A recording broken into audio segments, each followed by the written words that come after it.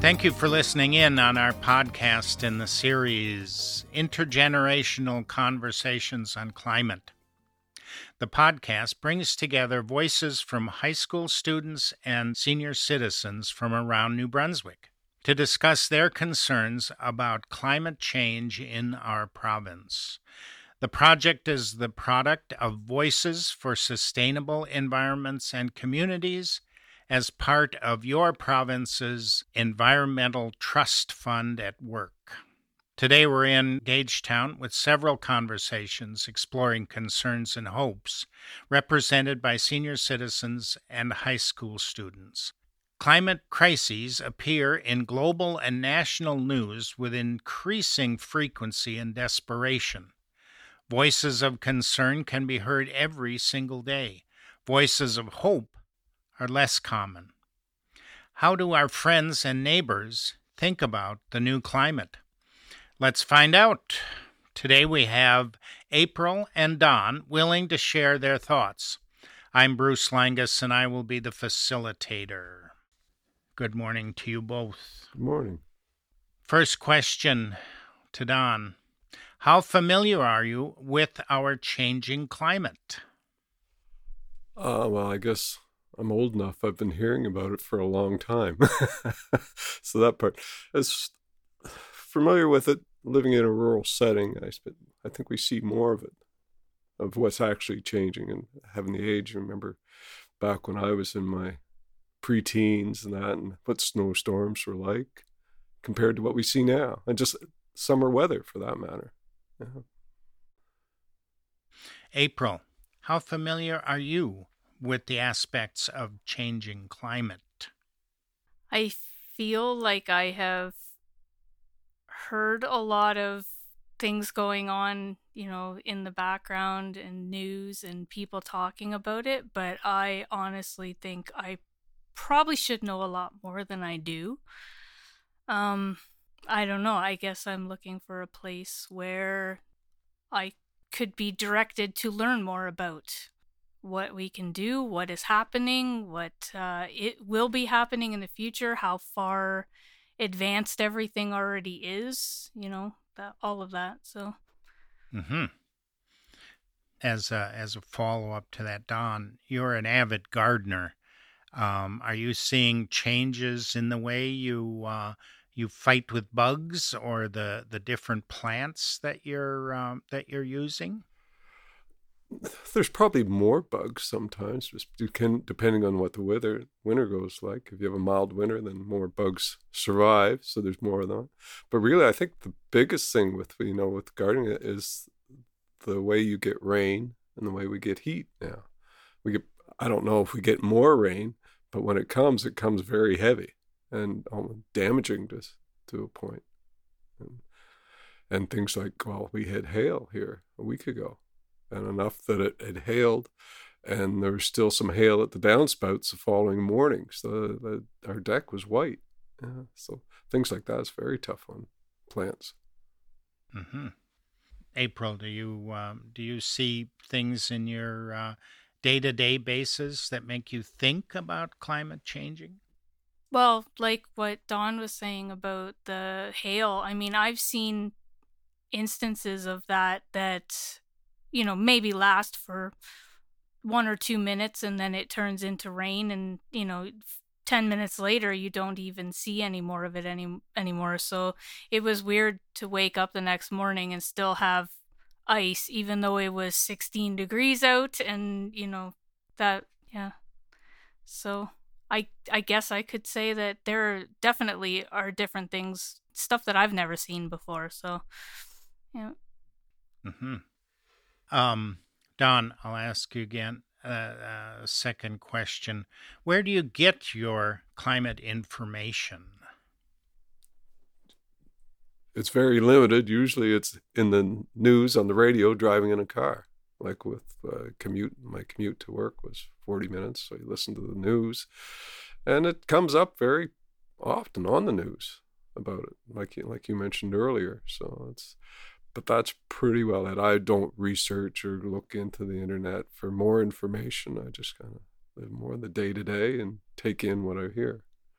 Does that fit you, April? That's the thing. It's like Dawn and I seem to be very much in the same kind of situation. I mean, I know that I've heard stuff in the past from my parents, and they've mentioned things like that, but I don't know. I think I'm a little bit lackadaisical in like paying attention to what's going on around, and I don't know how to answer it beyond that. Mm-hmm.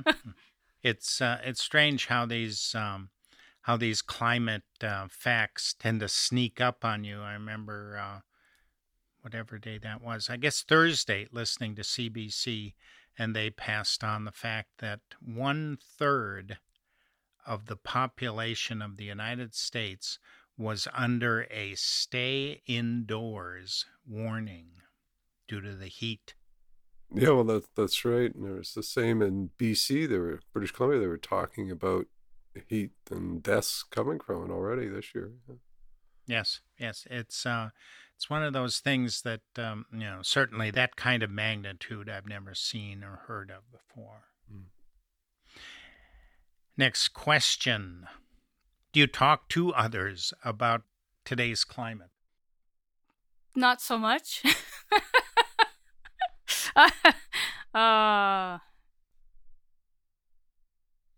Okay, that's the long and the short of it. Don, do you talk to? Well, sure. We live in New Brunswick. Every conversation starts with "What's the weather like?" And I guess that's the extent to people say, "Oh, okay, it hasn't been this hot for years," or the rainstorm or the hail. We talk the day-to-day weather. We talk about, but as far as it going deeper, I think everyone kind of leans to worrisome to some extent, like, "Oh, what's going to happen next?" kind of thing. But no one in my circle that I would talk to go any deeper than that. It's just a matter of stating where things are. Yeah. Mm-hmm. Mm-hmm. Do you talk to family about it?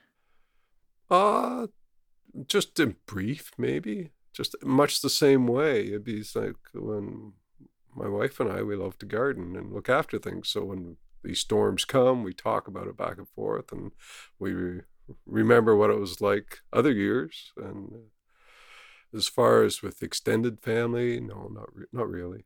Yeah. Going back to the trust issue, how do you trust news presenters, political figures, business leaders? How do you look at them and trust what they say about climate? Wow, I guess you have to take a lot of it.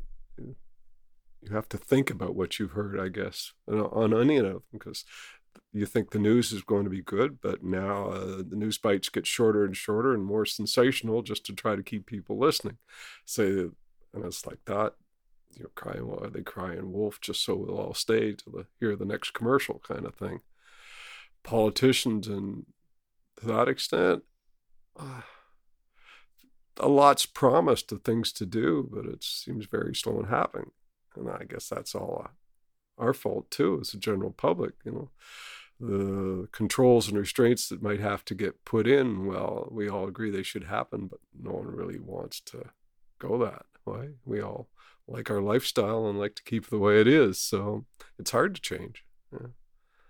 And business people, well, it's the same thing. They're business people. They obviously are conscientious. Some are, some aren't. But they're still, the bottom line's make a profit kind of thing. So sometimes things are good and sometimes not so good with any business, right? Mm-hmm. April, what do you think about that? How do you trust political figures, news presenters, business people about what they say about the climate and our futures? It's really hard, to be able to decide who is being factual, because it seems like a lot of people, whether it be in politics or business, have an agenda that they're leading towards. And in the past, there have been a lot of things that have been said about how things are over dramatized, and, it's not as bad as they're saying that it is, or it's worse than they're saying that it is, or so that's my big confusion in it, is where do you lean to know that you're getting honest information so that you know what you need to do as a single person or as a group of people to try to hopefully turn it around, or at least keep it where it is. But it's really hard for me to say who I could trust, because there's so much conflicting information all the time.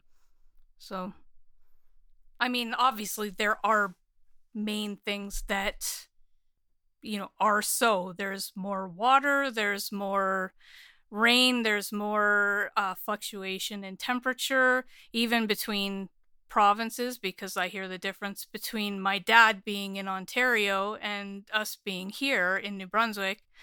They've already had heat waves and, super humid situations, and, so I don't sorry about the ramble on. No, quite all right. Now, as the rubber hits the road, as we say, who has more at stake with our changing climate? Teens or adults? I'll ask Don this first. Oh, I knew you would. I don't really know. I saw that question, and I've been thinking about that, and I really don't know, because for me with the climate change, it's what's going on today, and what's going on in 10 years. Well, where's the technology going to be?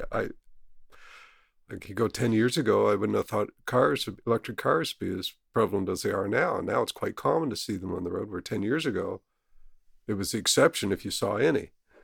So, yeah, I don't know. Because I think as things get worse and climate changes, but technology tries to catch up, I think the crisis part's more like what are people going to be living like in 100 years from now, as opposed to a generational thing. April, how do you view things? Who has more at stake here, a teenage person or an adult? I think it's equal for different reasons, because like Don said, 100 years from now, those people are going to be dealing with whatever happens then, but it matters just as much to do whatever you can now to make the future better. And also it matters for today to try to keep everything as close to what is happening right now and not to get any worse. So I don't think that anybody is any less or any more affected than anyone else. Like, I think it's right across the board. It just, obviously it's for present day versus future.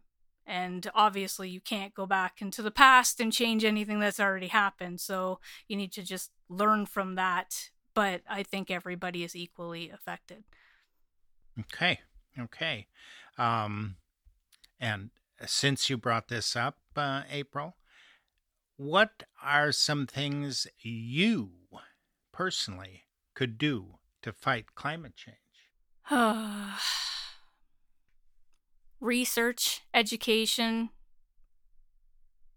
getting other people on board with the same, figuring out honestly what the common goal is of everybody.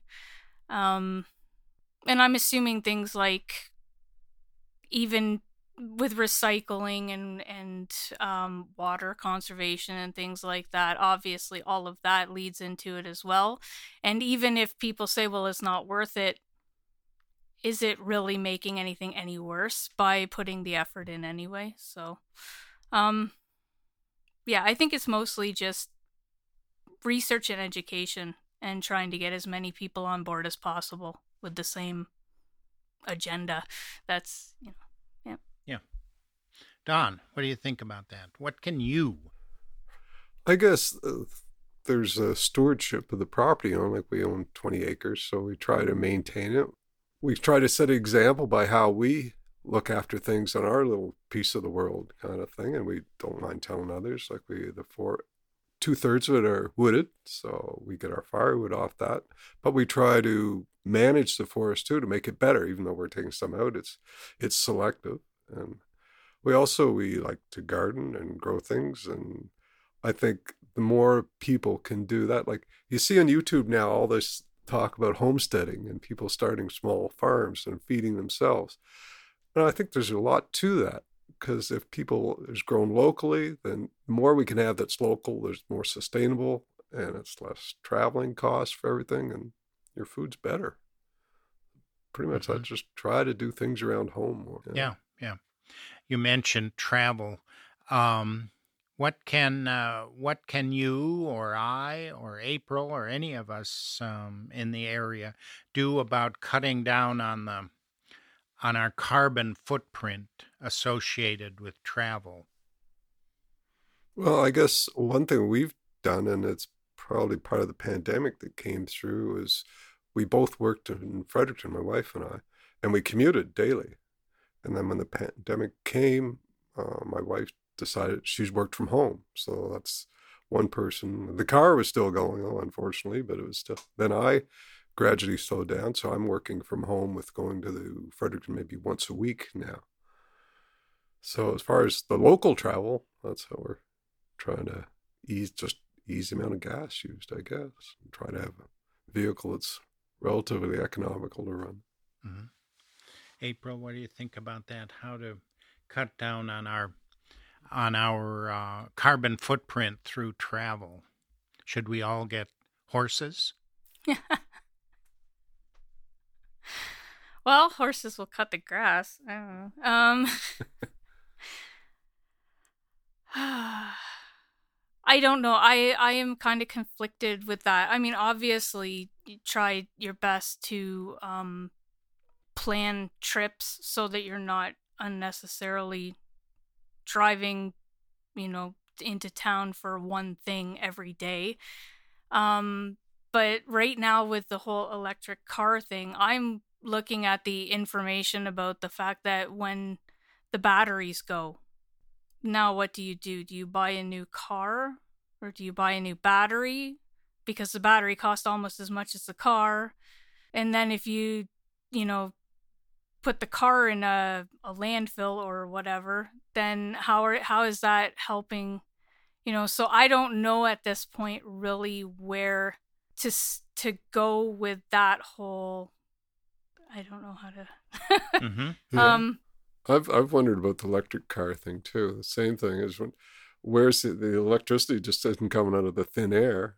That too. Is it a clean grid or a dirty grid where this energy is being made? So I wonder, is it all so perfect with electric vehicles? Even I don't know that. I mean, I think that the electric vehicle eventually they'll find a way to maximize its capabilities, but I don't think they're there yet. Yeah. So, and it's a lot of money to spend on a car that you might only have for 10 years, 12 years, and then have to just ditch the whole thing for another one. And then what? Now you're throwing microwaves in the, in the landfill instead of having something that lasts for 25 or 30 years. Yeah. So I don't know. And what work's involved in mining and whatnot to get these batteries? Mm-hmm. Where's that coming from? I don't know. So it sounds like this is an opportunity for research on the part of consumers. Yes. I think you're right. Here's another question that comes to the crux. How would you feel about Canada giving the vote to 16-year-olds?